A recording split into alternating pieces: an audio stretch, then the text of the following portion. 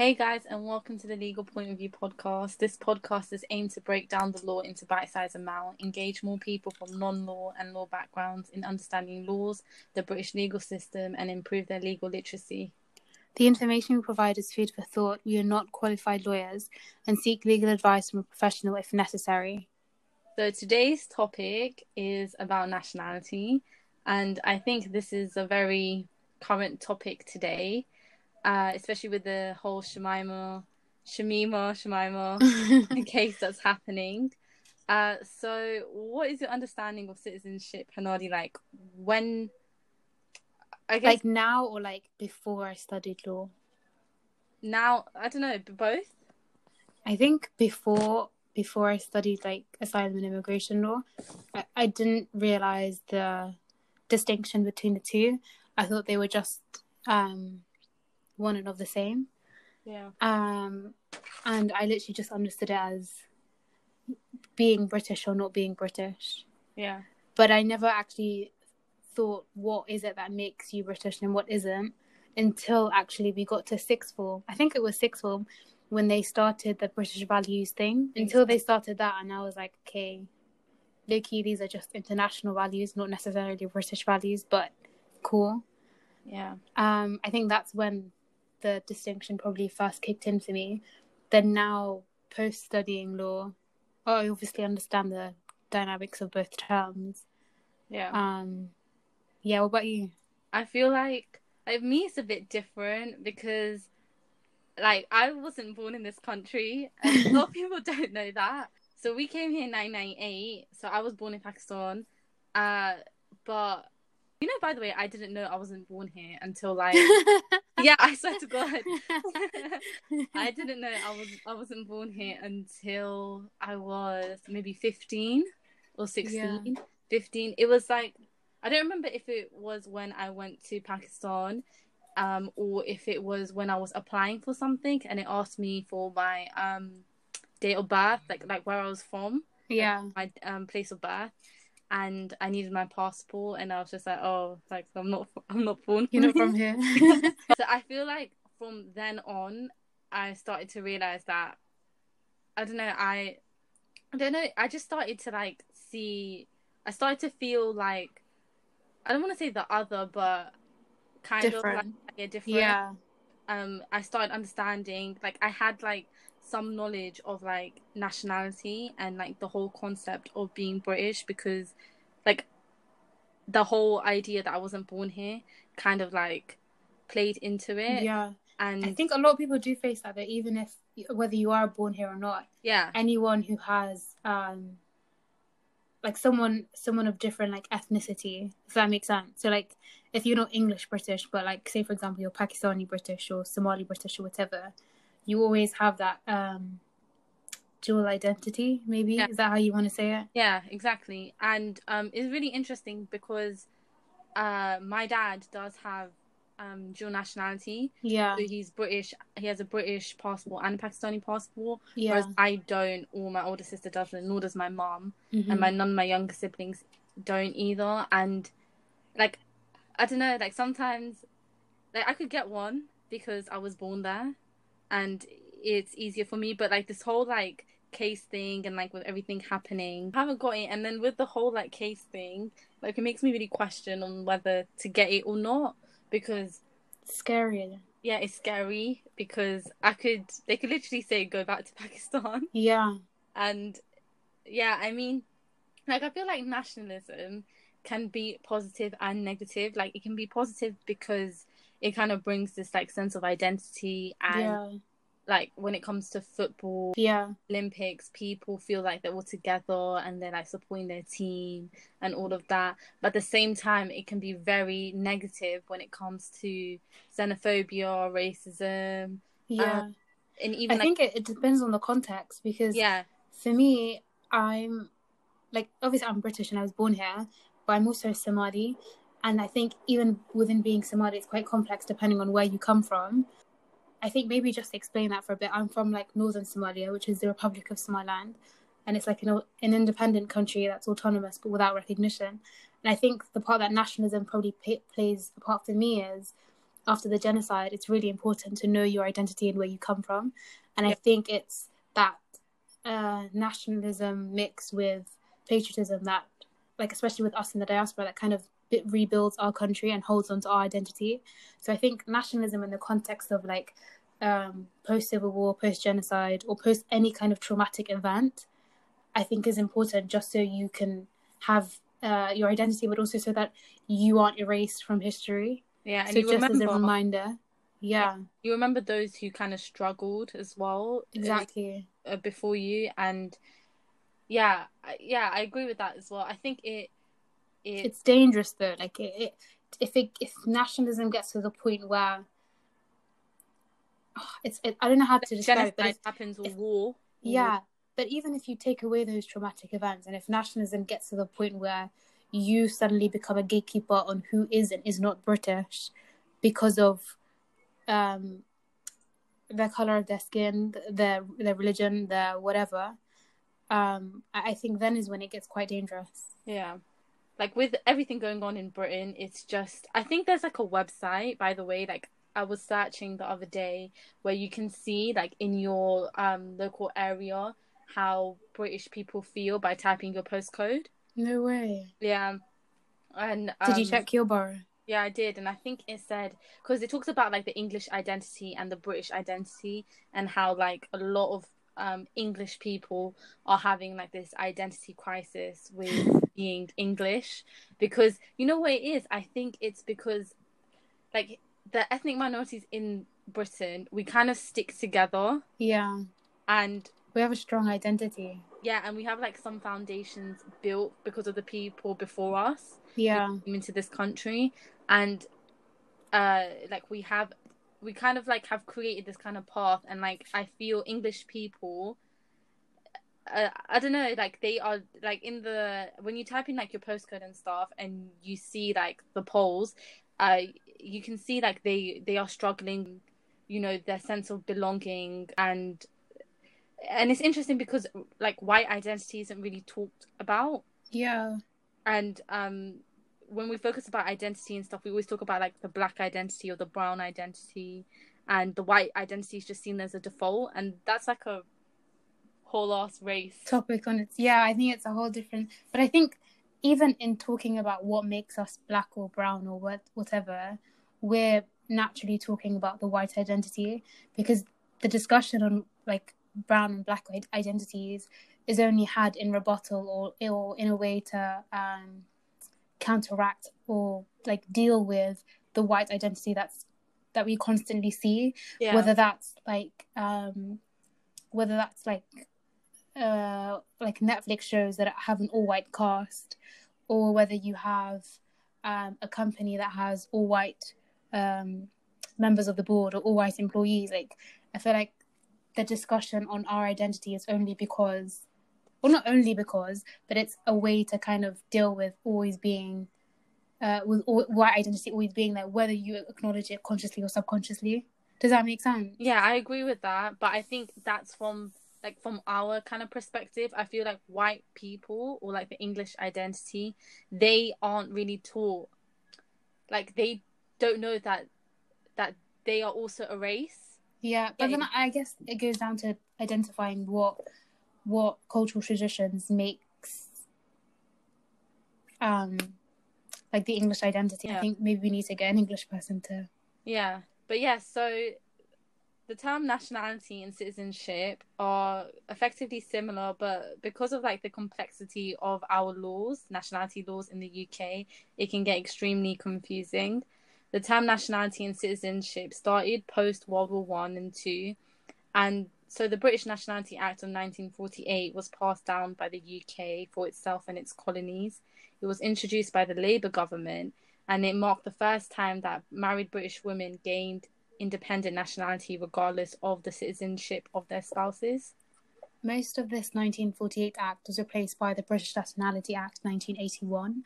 This was a result of popular opposition to the immigration by the Commonwealth citizens from Asian and African descent. The UK since then has gradually tightened controls on immigration. nationality, I think maybe if we just define it broadly, refers to the legal status which represents the country from which a person belongs to.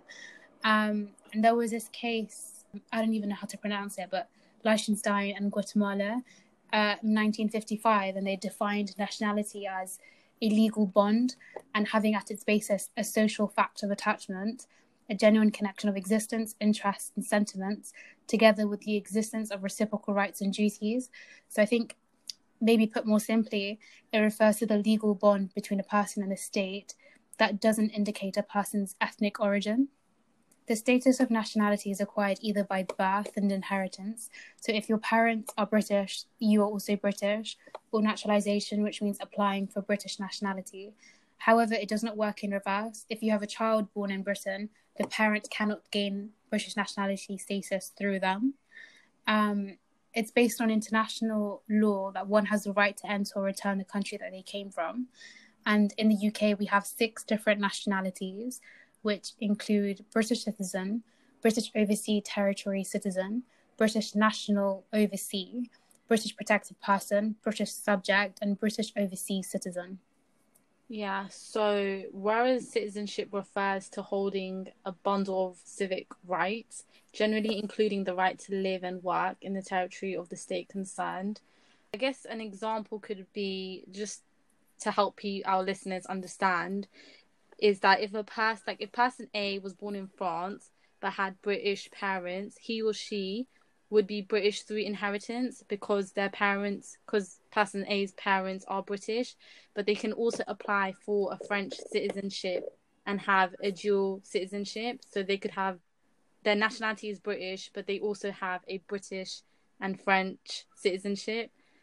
I don't know if I've confused anyone at this rate, but it's actually more complex than this, and immigration law is extremely complicated, but we've just kind of explained it in simple terms for the purpose of this podcast. I think, yeah, it's also important to explain that some countries in the world do not allow dual citizenship, some of which are Afghanistan, China, India, Djibouti, Malaysia, Singapore, United Arab Emirates, and Saudi Arabia. I think that's really interesting, the fact that some countries don't allow it. And why do you think that is? Like, aside from legal reasons, like... I think it's this kind of like commitment to the country and loyalty. Yeah. I think there is like a strong sense of self with the countries that we've listed, particularly if we take like Saudi Arabia, for example. There is no way you can gain, citizenship unless you are Saudi Arabian, like unless you are a person of Saudi Arabian descent. Yeah. And the same as like India and China. Yeah.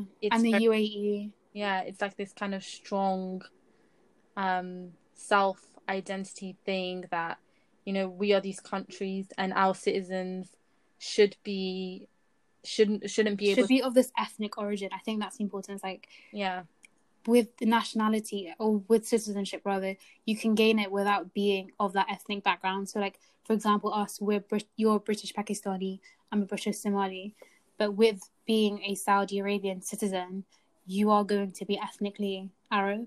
Yeah, exactly. So you can become British through either registration. So these are people entitled to register as British citizens, for example, children of British citizens by descent, and the 6 nationalities we explained earlier. Or you can kind of obtain British nationality through application, and this is becoming more and more restrictive. So the requirements to apply for British nationality, it's some of the requirements are controversial. So for the first one, you need to have capacity, so you can't be of an unsound mind. The second one is period of residence, and you have to be living here in the UK for 3 years with a married person, or 5 years on your own. The third one is type of residence, so you have to be free from restrictions and need to have a physical presence in this country. So people who are in detention without leave are physically present in the UK, but in immigration law, they are not legally present. The fourth one is the good character requirement, and this was extremely controversial. so someone who has a criminal record, that could possibly delay your chances of obtaining nationality in the UK. Language requirement. This was also controversial. Being able to have sufficient knowledge of English language, knowledge of British society, that came in 2002, and this was also very highly contentious. So this requirement requires an applicant to show that he or she has sufficient knowledge about the life in the UK. The 7th requirement is a pledge, so you just take an oath. And the last requirement is intention to live in the UK, so you have to like intend to live in this country. So what do you think, Hanadia, of these like requirements, particularly the language and knowledge of British society? Sorry, I think before we get to that, what do they mean by capacity, not of unsound mind? Like, like with law, like you can't, if you have an unsound mind, it means you haven't consented to something, or you don't understand what you're applying for. Does that make sense? Oh, okay. So yeah, sorry. What do you think? So you were saying good character requirement, I think. And the language one. And the language one. I think the language one, first of all, is just, I find that bizarre. Like, I mean, I understand in practical terms why you would need it, because once that person gets here, you want them to be able to integrate into society but one way could be when they start working, for example. They're obviously going to need English in the workplace, so I get why you'd want them to be able to speak English. Or if they want to go to school, even if they want to go to the doctor, they're going to need to have some means of communicating, which I understand. But by setting this requirement, you're eliminating a certain pool or a certain demographic of people from being able to apply to become a British citizen. Yeah. And I don't know, it doesn't sit quite well with me. Yeah, same. I feel like it kind of puts this kind of like superiority kind of thing, that for you to come into our country, you need to have some knowledge of English language. When people can learn, and it's not like, and like English people, like, or people like us, whatever, like it would be difficult for us to go to a different country and know, exactly, and have to know sufficient knowledge of, I don't know, say we wanted to go to Japan, and one of the requirements was you need to have some sufficient knowledge of Japanese language. Yeah, that would be so hard for us. Exactly. And again, it just kind of comes across like we're superior kind of thing. You need to know English language before you come into this country. And the knowledge of British society, I find that insane. Absolute insanity. Yeah. What do you think of it? What does that even mean? Yeah, that's to have sufficient knowledge about life in the UK. Like, I've seen the test that they have to do, by the way. I was watching this YouTuber and she did the test and she failed herself, and she was a British citizen. So if British citizens themselves are unable to pass this test, surely that makes the test obsolete or something. Like, it doesn't. I don't understand what knowledge of British society could do for you. Again, maybe the argument could be made that it helps people integrate into society, but the type of questions, such as there was one question, it was like, how many wives did Henry VIII have? What does that do for you in modern society? Yeah, that's true as well. Like, nothing. Yeah. I go back to your first point when you said, what does that even mean? Because what does knowledge of British society even mean? Because our society is so diverse. Like, if you go to London and you see, we have like so many different ethnicities, so many different like experiences and everything else. Like, are you what is? I'd understand if it was like a crash course on like British politics, so a person knows how to vote once they're able to vote, or if it was like, if you're in need of emergency services, this is the information you would need. This is the knowledge you would need. If you have a child and you want to take them to school, this is how you register for school. Like, if it was practical knowledge about life in Britain, then cool, I get it. But knowing how many wives the king had, knowing what the order of the monarchy, like which king came before which queen, or knowing like just stuff like that, that doesn't really play a role in modern society. Yeah, I don't see the point of. Yeah, I just think it's just the way, like you said earlier, there's been more kind of restrictions on immigration laws in the UK. So it's just another way to kind of like put that restriction, make it difficult for people to access citizenship. Yeah, exactly. Access. Because even if you think about it, like say I wanted to take this test, not everyone has the same chances of passing this test, because if there's someone who doesn't have access to knowledge from, say, a developing country, I don't know, if I just say like a person in Bangladesh that wants to come over here, what chances do they have compared to someone from Canada who wants to come apply here? It's like another barrier to choose the perfect immigrant, if that makes sense. Yeah, exactly. Yeah, you just said it spot on, by the way. The perfect immigrant.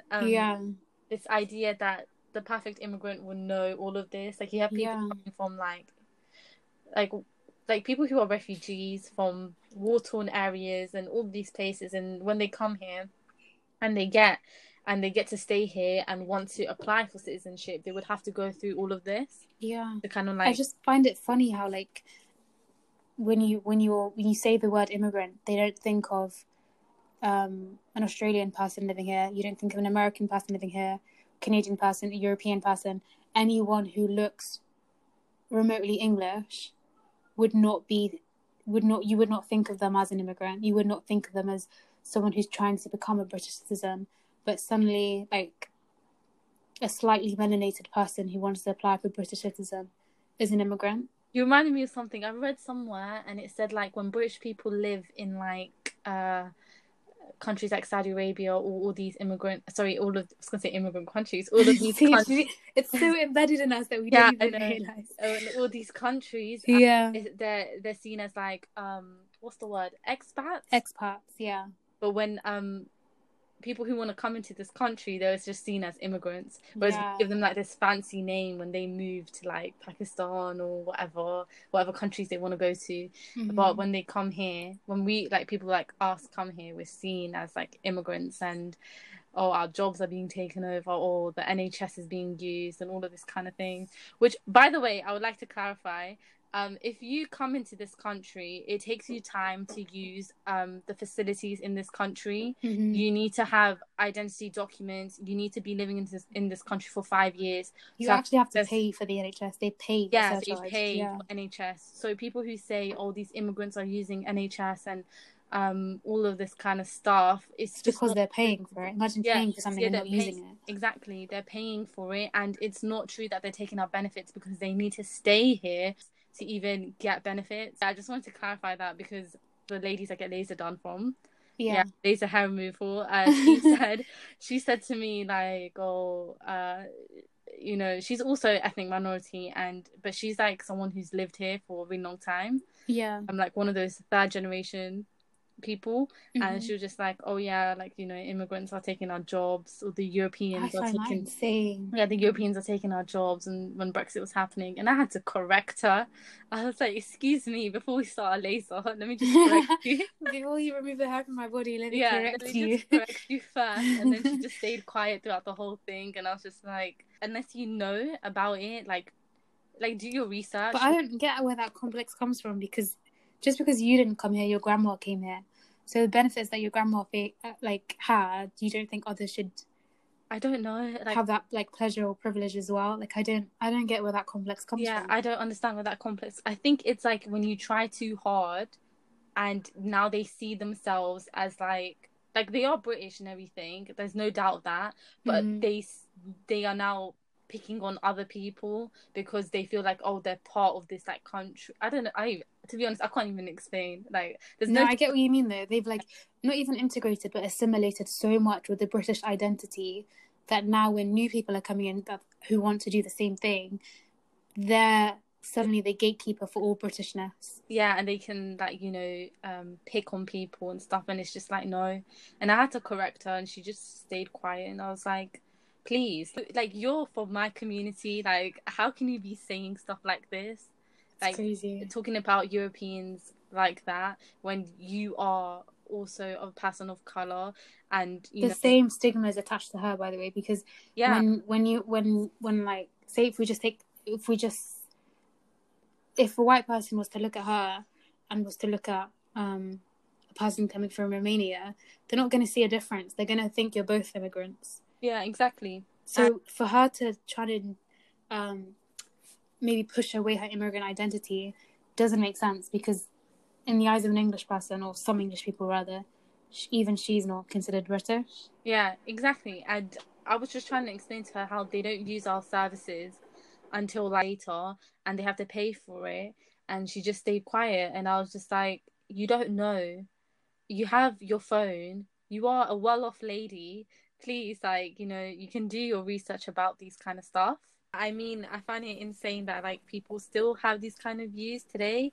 And like I'm all for kind of like diversity of thought, but I don't know, I feel like when they're like brown or black, you kind of feel like they should have this sense of um like they should understand the struggle, basically.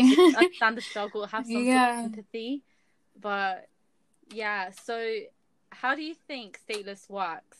So there's kind of three ways to deprive a person of nationality: renunciation, deprivation, and nullity. We're going to be focusing on deprivation and statelessness, as that we're becoming stateless rather. And under international law, a stateless person is someone who is not considered as a national by any state under the operation of its law. And the definition derives from Article 1 of the 1954 Convention relating to the status of a stateless person. And you cannot deprive a person of nationality if it makes them stateless. But the British Nationality Act of 1981, Section 40, provides a power to deprive a person of his or her British citizenship status. Tongue twister. So, do you think nationality is a human right, Hanadi? Yes. Why do you think it's a human right? There's so many reasons, I don't even know where to start. I think maybe just as a base, having somewhere to belong to, and not even in terms of identity, but in terms of having a home, having somewhere to live, and then other rights as well that come with being a national, like right to work, and the protections that come with it. So the civil liberties, like being able to vote, freedom of speech, freedom of religion, all those type of stuff. I think definitely nationality comes under qualifying as a human right, just as you would want, just as like access to water or freedom of speech is a human right, nationality should be in that bundle of rights, if that makes sense. Yeah, and the legal instrument that describes nationality as a human right is in the Universal Declaration of Human Rights, and I think it's Article 15 that explicitly says this point. And I feel like just making someone stateless doesn't just impact a person's right to nationality, but as you said, it affects their access to other human rights. Mm-hmm. And like you mentioned before, without nationality, like nationality just it's like the identity document of who you are. It it protects, like you said, it gives you protection. Mm-hmm. It's a way to be able to travel. It's a way to access healthcare, employment. Nationality is a way of gaining rights, if that makes mm-hmm. sense.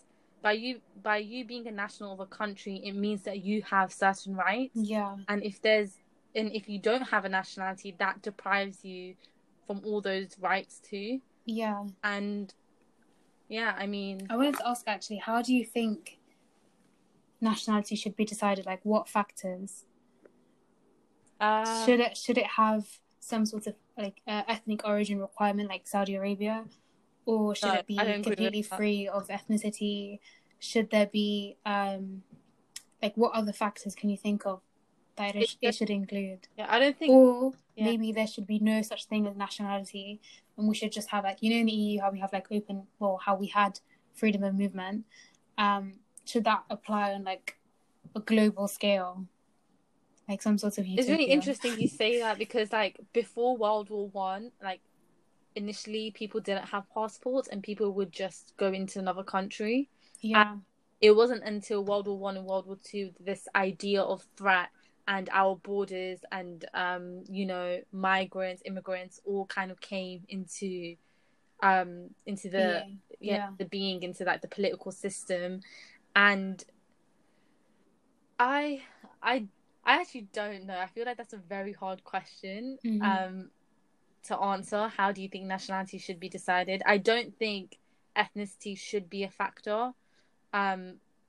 It's kind of like talking about gender. It's like, I think we mentioned earlier on saying that citizenship wasn't, women couldn't have citizenship, or it depends on the marital status. Yeah. And I think those kind of factors where you can't change shouldn't decide your nationality. Place of birth, like where you're born, is just even that, I think, is very discriminatory in its basis. Because what choice did I have to be born in London, and what choice did you have to be born in Pakistan? Yeah, what choice do you have with that? Like, if you are born in a war-torn area, that's not your fault. And I don't know, man. This is a hard question. Like, I think that's a really hard question to answer. What do you? Same. No, I think it's quite difficult to decide what factors we should base nationality of. I think I'm leaning more towards we shouldn't really have. I think we should have borders, but not strict borders, in the sense that me being British is somewhat of like me having my red passport is something that's like incredibly amazing, or like I'm superior to someone who has, I don't know what other colours of passports exist, but another colour passport, basically. Like, reminds me of something. Yeah, sorry, carry on. I just don't think that there should be superiority in being one nationality above the other. But then I think if we go to the extreme of removing nationality requirements and everyone having the freedom to be whatever, to be from whatever country and reside in whatever country, I think going back to coming from an unrecognized country, it's really problematic. Because even if we look at the ways in which you recognize a country to then be afforded nationality, those requirements in and of itself are really controversial. Yeah. So I don't know, I think both extremes of having an extremely hostile environment like we do in Britain, to which it's really hard to gain nationality, and then the other extreme of living in this complete kind of utopia land where there are no borders and we live in harmony, and everyone has one global identity as a human being, rather than I'm British, or I'm Kurdish, or I'm Russian. I don't know. Yeah. You reminded me of like two things. The way I get treated because of my red British passport when I go to Pakistan, and like the welcomeness, the privilege, they're British. And when I went on Umrah, which is basically a religious pilgrimage that Muslims do, and how I got treated there because of my red passport, whereas the Pakistanis there who are from non-British, Pakistan, not British, and have the Pakistani passport, they get treated like absolute shit. And this is like a religious place. And there was an event I went to about Hajj and Umrah and mental health, and they were talking about how South Asian men, particularly from Pakistan, Bangladesh, and India, from South Asian Muslim men who go to Saudi Arabia, they have these big like dreams on how Saudi Arabia is going to be, and when they get there, they perform pilgrimage and they come back, their mental health actually declines and it's worse. No way. Yeah, and it's because of the treatment there, because of their passport, because where they're from. And I think like you can just see, like, it goes back to the point I talked about being superior and the privileges you get from it. Like, I have a red passport, so that means like I'm British, and British comes with like this kind of like wealth of like status and stuff. Yeah, status. It's the same when I go back to Somaliland, like the treatment that you get in the airport. Actually, the treatment that you get in the airport is one of utmost respect. But also, I if I'm not mistaken, but the last time I went in 2014, basically there's a certain tax that you have to pay when you go into the country as a foreigner, which is insane because I'm ethnically Somali, and I still have to pay that tax when I go into the country. But anyway, you go in and you pay it, and the amount that you pay depends on your passport. Oh, wow. Yeah. So if I'm not mistaken, you pay more if you're like British, Canadian, American, European, compared to people who are coming in from other African countries. Like even though I'm treated with a lot more respect because I'm from like Britain, people who are coming from other African countries don't pay the same tax I do.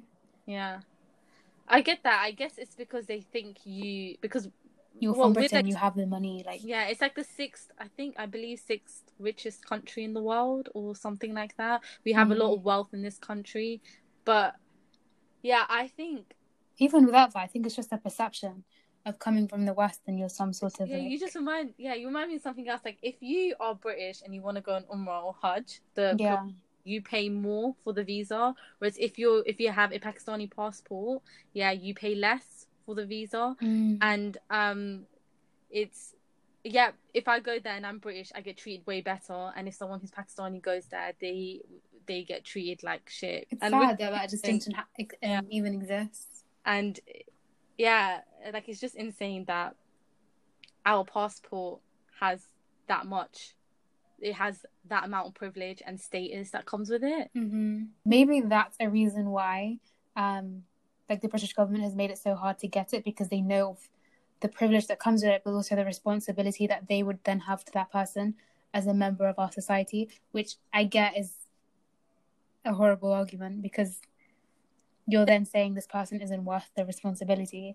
But maybe that was Theresa May's aim with the whole hostile environment policies. But that's just insane, because there are 66 million people in this country. 3 million people, I believe, are Black British, and we have 3 million who are South Asian, I think. So in that kind of, if you look at that in that grand scheme of things, you're telling me that we have less than 10 million people like that are from an ethnic background, and the rest, everyone else living in the country, are white British people. And yet, I don't know, there's this whole kind of like this panic that the media stigma, that immigrants are coming here, they're like this big responsibility, an imminent threat, that like they're coming right now, like there's a sense of rush associated with it. Exactly. And that's it. Once they're here, it's over. No more NHS, no more fish and chips. Pubs are overrun. Exactly. when these restaurants that help the British economy are from different backgrounds. The economy is run by, like, the reason why the economy runs in the UK is based on the money brought in by immigrant workers. Exactly. Without immigrants, it will actually collapse. Exactly. And and I just don't understand. I can't even. Sometimes when I get into this kind of thought process or like debate with someone, it's just they I don't know how I would speak to like a white English person who told me to go back home. Like, I don't know what I would actually say to them.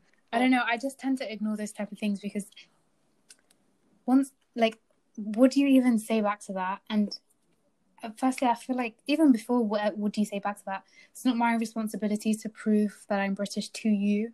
Yeah. Like, who gave you the position of gatekeeper for Britishness? Yeah. Suddenly you've become like I know. key warrior in knowing who and is not who is and is not British. Like, it doesn't concern me whether Billy down the road thinks I'm British or not. Yeah, sorry, that's like the lazy lady I go to. Innit? Well, I don't go to it anymore, by the way, guys. I used to go to I have a different I go to a different person now.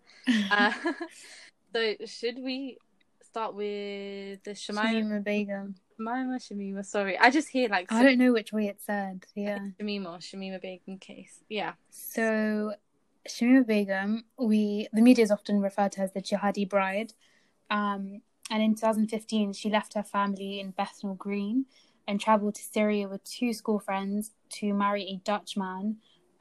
She was 15 at the time, and she joined ISIS, also known as Daesh, a terrorist group.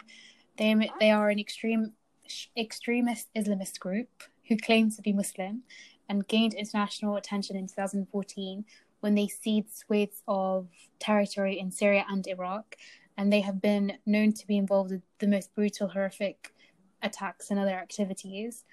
She was found heavily pregnant by a Times journalist in a Syrian refugee camp in February 2018, her husband is no longer with her. I think he's back in Holland, if I'm not mistaken. Yeah, there's like no media reports on where he's at.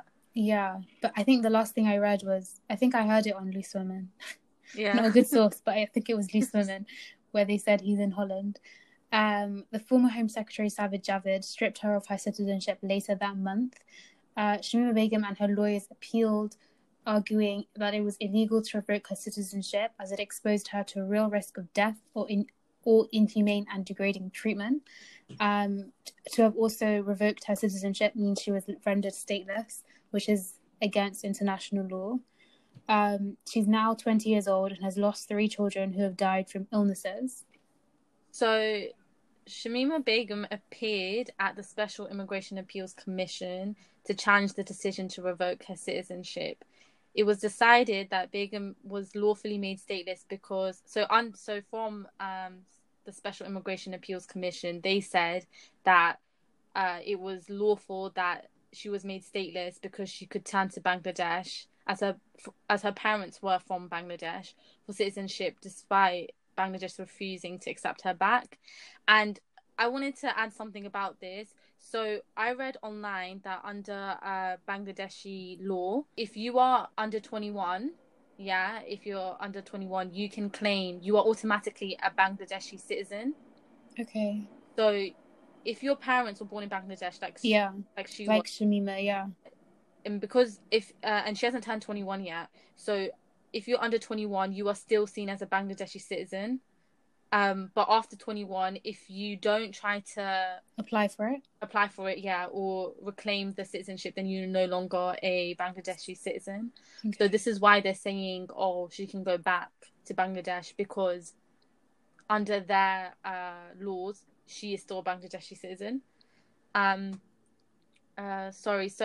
the Special Immigration Appeals Commission, they had 3 findings on why they felt that her being stateless was lawful.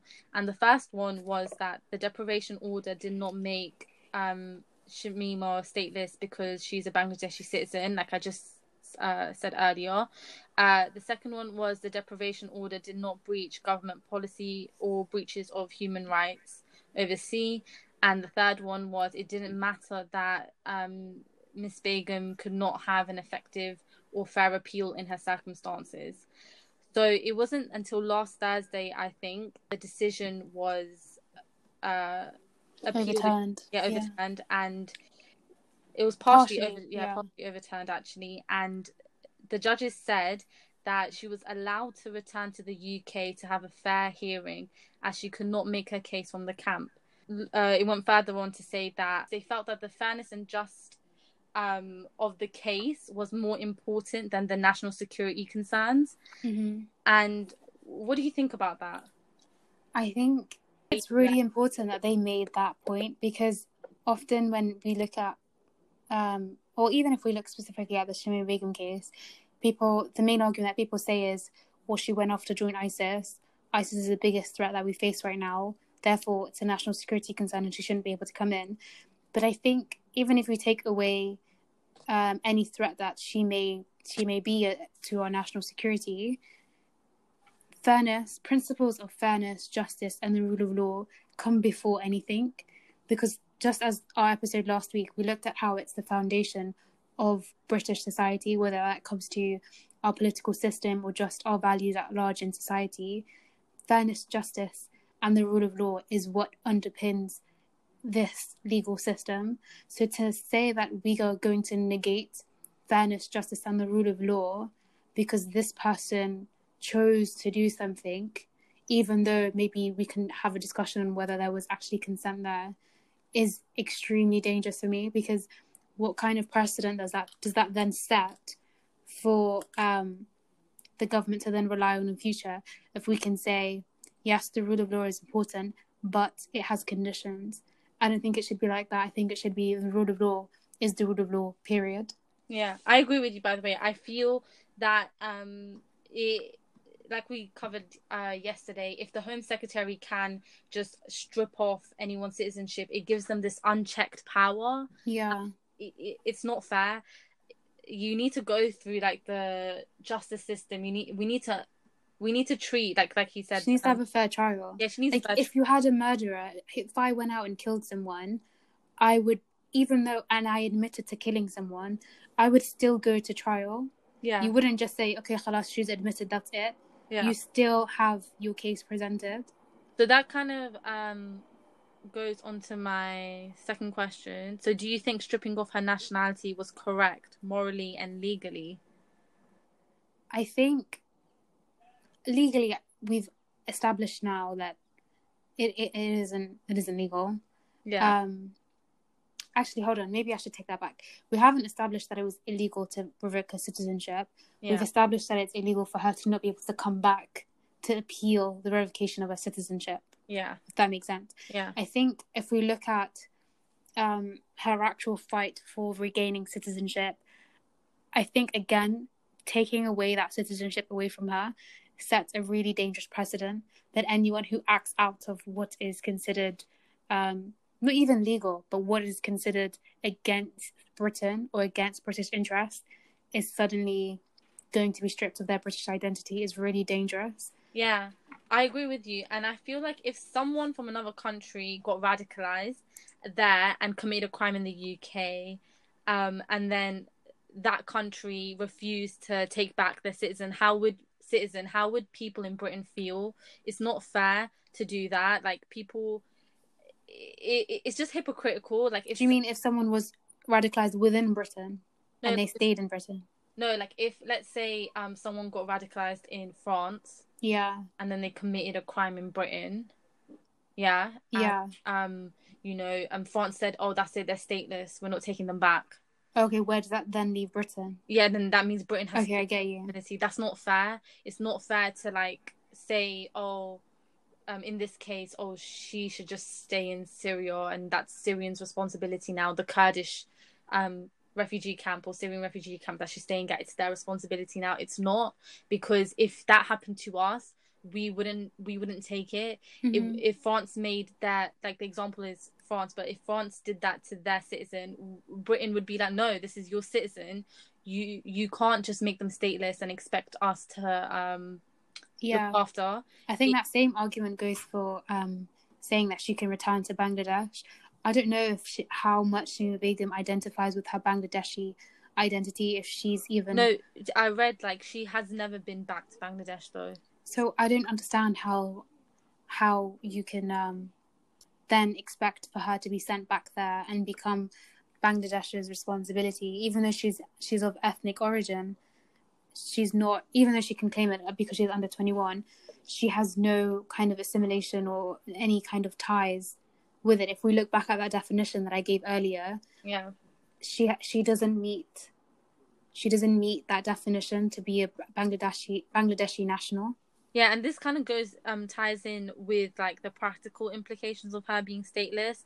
Like we talked about before, if she's stateless, it means that like we talked about like how identity documents are so important with from healthcare to applying for things to houses to banks to like even collecting your orders. Like the consequence of her being stateless and Britain not bringing her back is that she has no protection whatsoever. Yeah. And it was this case that we learned. I don't know if you remember, but in immigration law in our module we learned this case. I think it was called Al Jeddah, the case of Al Jeddah. And in that case, it had an Iraqi national, not Iraqi national, sorry, he was an Iraqi man, and the UK had deprived him. And they said, oh, it's the same kind of case with Shamima, can't say her name anymore, Shamima Begum, that, he had the ability to apply for Iraqi nationality. Mm-hmm. So they had deprived him, and he wasn't an Iraqi national, but they said, oh, he can still apply because he had the ability to. And then in Supreme Court, it was found that the British government was unlawful, the Home Office were unlawful, because at that time that they had deprived him from his nationality, he had no other nationality. Yeah. He was, to that date, he was not an Iraqi national. He was a British national whose citizenship was deprived, and to that date there was no other nationality. And that's like the same with kind of her as well. Even though it's kind of complicated, because under Bangladeshi law, if you're under 21, you are a Bangladeshi citizen. Mm-hmm. But she hasn't done any kind of actions to like show that that she like has any interest in going back there. Yeah, exactly. Maybe if we look at where this kind of leaves Shamima now, this ruling now, this appeal court ruling, means that Shamima can return to the UK to appeal the decision on the revocation of her citizenship. The court appears to have proceeded on the basis that Ms. Begum would be able to obtain a uniform format form travel document from the Kurdish authorities. Whether this is going to actually be feasible in practice remains to be seen. The Home Office, have stated that they will appeal the Court of Appeal decision. So this means that, again, this decision could be overturned, which means that she might not actually be able to come back to the UK to fight the decision on the revocation of her citizenship. The Special Immigration Appeals Commission has decided to consider the impact that revoking her citizenship would have on her human rights, particularly looking at Articles 2 of the ECHR, the European Convention on Human Rights, which protects our right to life, and Article 3, that no one shall be subject to torture or inhumane and degrading treatment or punishment. Yeah. So the Special Immigration Appeal Commission, they need to look into Article 2 and 3 before they kind of make this decision to deprive her from a citizenship. Mm-hmm. Do you think she has broken any laws or has committed any offence? In going to join ISIS, or in coming to back, or in choosing to come back to Britain, or just the whole journey? The whole thing. Because I think. Sorry, go on. So, the reason why I ask you this is because she hasn't been on trial for anything, and the British government haven't put her on trial. They haven't gone through any criminal process, nothing. They've just deprived her from her citizenship. So, do you think she's committed any offence? I don't really know the laws surrounding leaving a country to join a terrorist group. So, I don't know what offence that comes under. Is it treason? I don't know if it qualifies that. Yeah, so basically, it would be branched into two kind of sections: immigration and criminal. Immigration, in the context of the way she went into Syria, was it because I heard that apparently she took her sister's passport, which I don't know how that worked, but she took her sister's passport, and that's how she got into Syria, which comes under fraud. Okay. And then the criminal aspect is that under UK law, we have a list of prescribed groups. So prescribed groups mean groups that are a threat to national security. So ISIS is one of them, right? Mm-hmm. And is supporting, because you see in her interviews, she seems very, she's said that she believes in ISIS, and when it came to the Manchester attacking, she kind of gave I don't even know if she justified it or what she said, but she supported ISIS, and by supporting a group onto a criminal offence, but they haven't proven whether she's supported this group, because all she's done is marry a ISIS man. All she's done is marry an ISIS man. Yeah, I think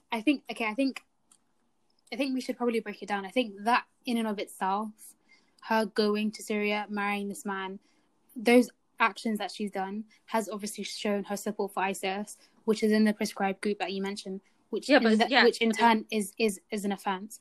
But we have to look at the argument of consent. To what degree does she make an informed decision, and to what degree does this come under grooming? What capacity did she have to fully consent to this? Because the argument of her being groomed is one that's really important, because that's what influenced her decision to even go to Syria in the first place. But the reason why I asked this is because I think it was on Loose Women as well. I really watched too much of that. Where they said, does being married to an ISIS fighter, so under UK law, it is a criminal offence to support a prescribed group, so okay. ISIS. But does being married to an ISIS fighter, because the UK haven't put her on trial on anything, does it mean by being married to an ISIS fighter or someone who is part of a prescribed group, does that mean that you are also a criminal, and it poses the question, like, for example, if you get married to a drug dealer, I know this is like two different examples, but if you get married to a drug dealer, does that mean you're guilty by association? Yeah, you support their work. Like, I think if we look at like basic legal principles of like, obviously like that guilt by association thing, I don't think she should be guilty of her husband's actions. But I think if you look at the actions she's taken as an independent person, to go to Syria, to marry this man, to stay there for I think it was 3 years that she was there, do whatever acts that she had committed over there, that blatantly does show support for her husband's actions and for ISIS. But I think that support is negated by the fact that she was groomed. I don't think she made a well-informed decision, because the kind of choices I was making at 15 was like, I don't even know, what friend am I meeting up with and where are we going on the weekend? Not, should I go through Turkey to get to Syria, or should I go straight to Syria? Like, do you get what I mean? Yeah. I think we have to fully account for the fact that she was groomed. Yeah. There was an article I think I was talking about with you before, by Janice Turner, and she wrote in the Times, and she was saying stuff like, young women should be able to be devout. Young women can be as devout and radical as young men, and we shouldn't assume that they're victims. And she was talking about this in the context of this case, and that, you know, if she wants to be as radical as she wants, we shouldn't just say that she's a victim. Does that make sense? Yeah, but I find that deeply problematic. Yeah, because I think she's not, like we talked about before, she wasn't the age of consent. So you can't get married under the age of 18 in UK. You can get married if you're 16, 17, but you need parental consent. And this is also Islamically as well. And you need the same parental consent. Yeah, you need parental consent. And like her leaving as 15, she was a child. She wasn't even an adult. She was a child when she left. I know people say, oh, when I was at 15, I wasn't doing so-and-so and whatever. Yeah, but they weren't being groomed either. Yeah, they weren't being groomed either. And we don't know how long she was groomed for. Did it start when she was 13? And then at 15, But you also have to think of how fragile a person has to be able to be groomed. Like, what kind of mindset was she in, like, for her to be able to be groomed? Yeah. There must have been something that made her be susceptible to this grooming. And throughout the whole time, like from 15 to 20, she was pregnant 3 times, and her kids passed away. All 3 of them, yeah. Yeah, and she like, you can just see, even in the interview that she gave, the last one, she had I think he died at 20 days. The child was 20 days old, and she's like, you know, you can just see, like, when someone's pregnant, they are in a very, very vulnerable position. Yeah. And her being pregnant 3 times in the course at such a young age. Yeah, or the course of 15 to 20, and losing them children, like, it's like she's vulnerable. She's in a very vulnerable situation. And I feel like the media, like, you know, in the beginning you said she's known as like jihadi bride, and they've just like put these like terms on her, and they've tried to, I guess, make her look, I guess, make it harder for the viewers, for people in Britain to sympathise with her by saying these kind of words. Jihadi, yeah, definitely. They're using the stigma that's associated with the word jihad, or jihad, to kind of sensationalise Shamima, but not even sensationalise, dehumanise her. Yeah. Like, I feel like the entire portrayal that I've seen of Shamima hasn't been one of a teen mum or a mother who's gone through the death of 3 children, or someone who has like deep issues in terms of her mental health. It's been someone who's they've portrayed her as someone who has been fully aware of her decisions, who is someone who's made full consent in going to Syria, and someone who's aware of her actions. I don't think someone who's well informed of what they're going into would make that decision. Yeah, they don't take into account the depth of grooming. Yeah, I find it funny because when it comes to Muslim women in general, we don't have autonomy. I mean, that's what British people see it as. Yeah. Autonomy when it comes autonomy when it comes to like our dress sense or our anything, just in life. Yeah, we are like these people that need to be saved. But when it comes to her, she is a well-informed, completely autonomous, independent person. Kid who decided to go Syria, and she knew exactly what she was doing. And there's no that, oh, we need to save her or any of that. I think it ties into the idea of what is the perfect victim, and they don't see her because she's not, I guess, because in the media she's not crying, like that's she's not remorseful. Yeah, she's not remorseful. She doesn't she doesn't show any of that, and her like tone and her language, people think, oh, she doesn't care, and we shouldn't bring her back. And yeah, I guess it ties down to this idea of victims, like is she supposed to be crying the whole time? Like for me, when I see those videos, I see a girl who's just so vulnerable, and she just doesn't. She's been so desensitized. Like, who's going to cry about losing citizenship when people are dying on your doorstep? Exactly. When she's been through so many things, when her own kids have died in her hands, in her arms, who is going to cry when a Times reporter is asking you whether you're remorseful? Yeah. I agree with you 100%.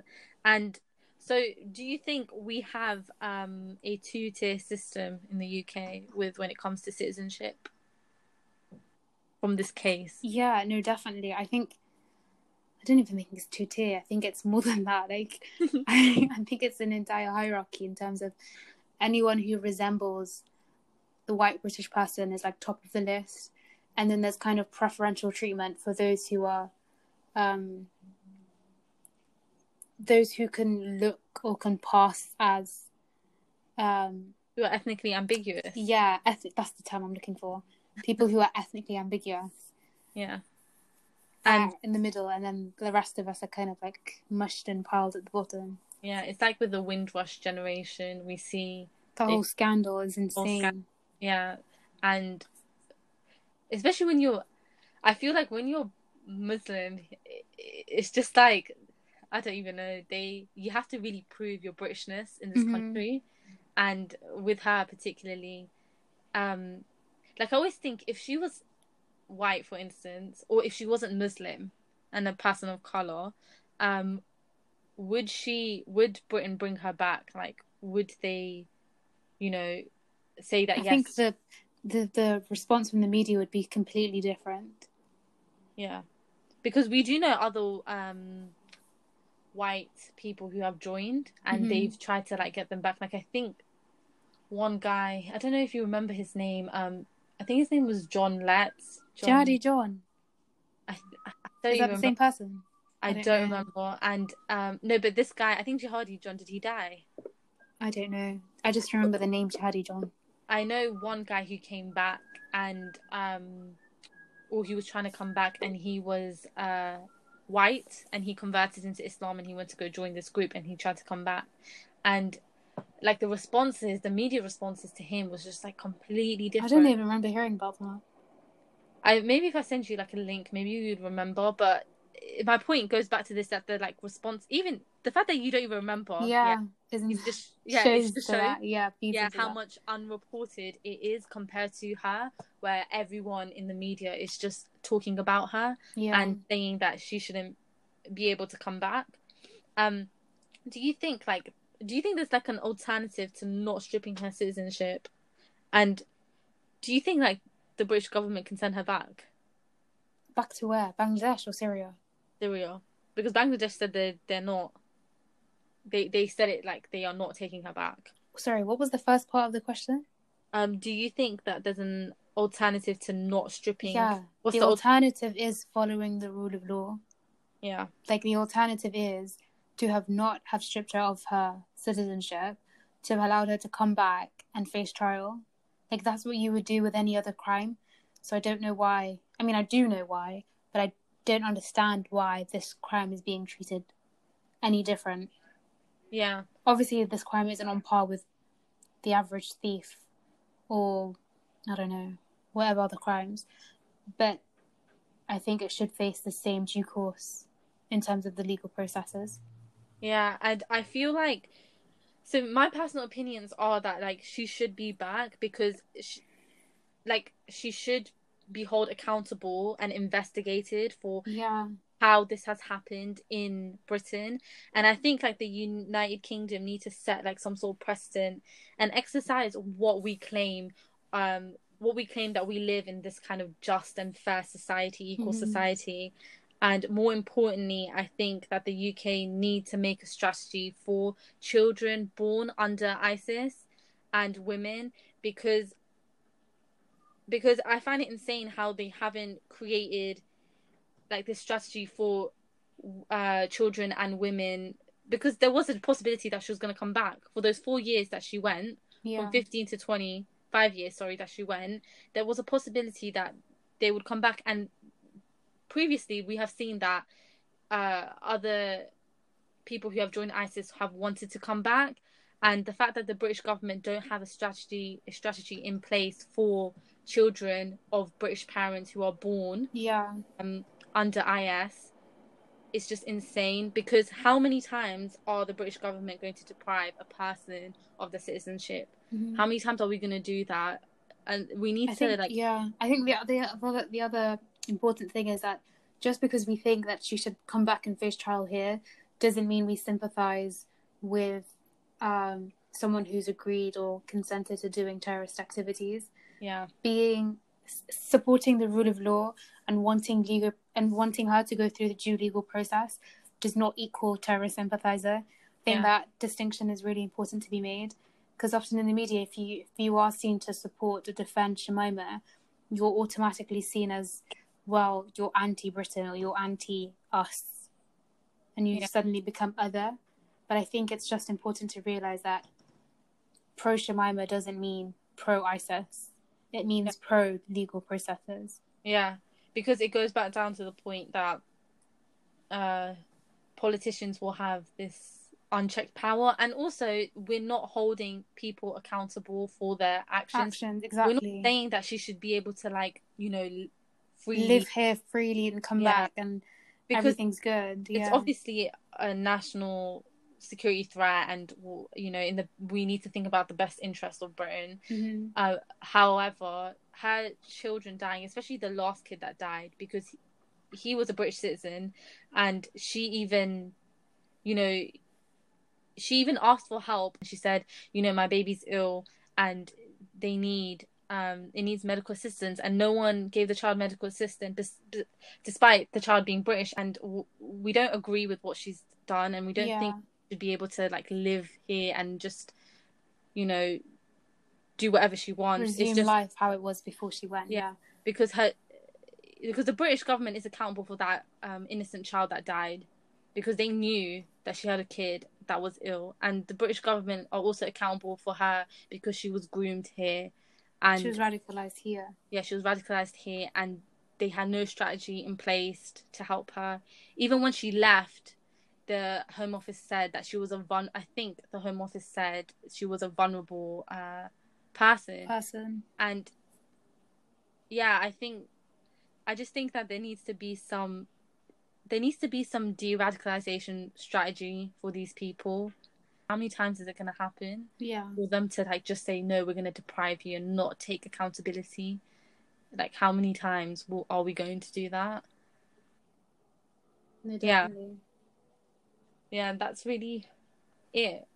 I mean, do you have anything else? I think that's everything. Thanks for tuning in, and I guess you'll hear from us next Monday. Yeah. For our episode, I think it's on consent. Yeah, we're still deciding what it is, but yeah, see you next Monday. Bye. Bye.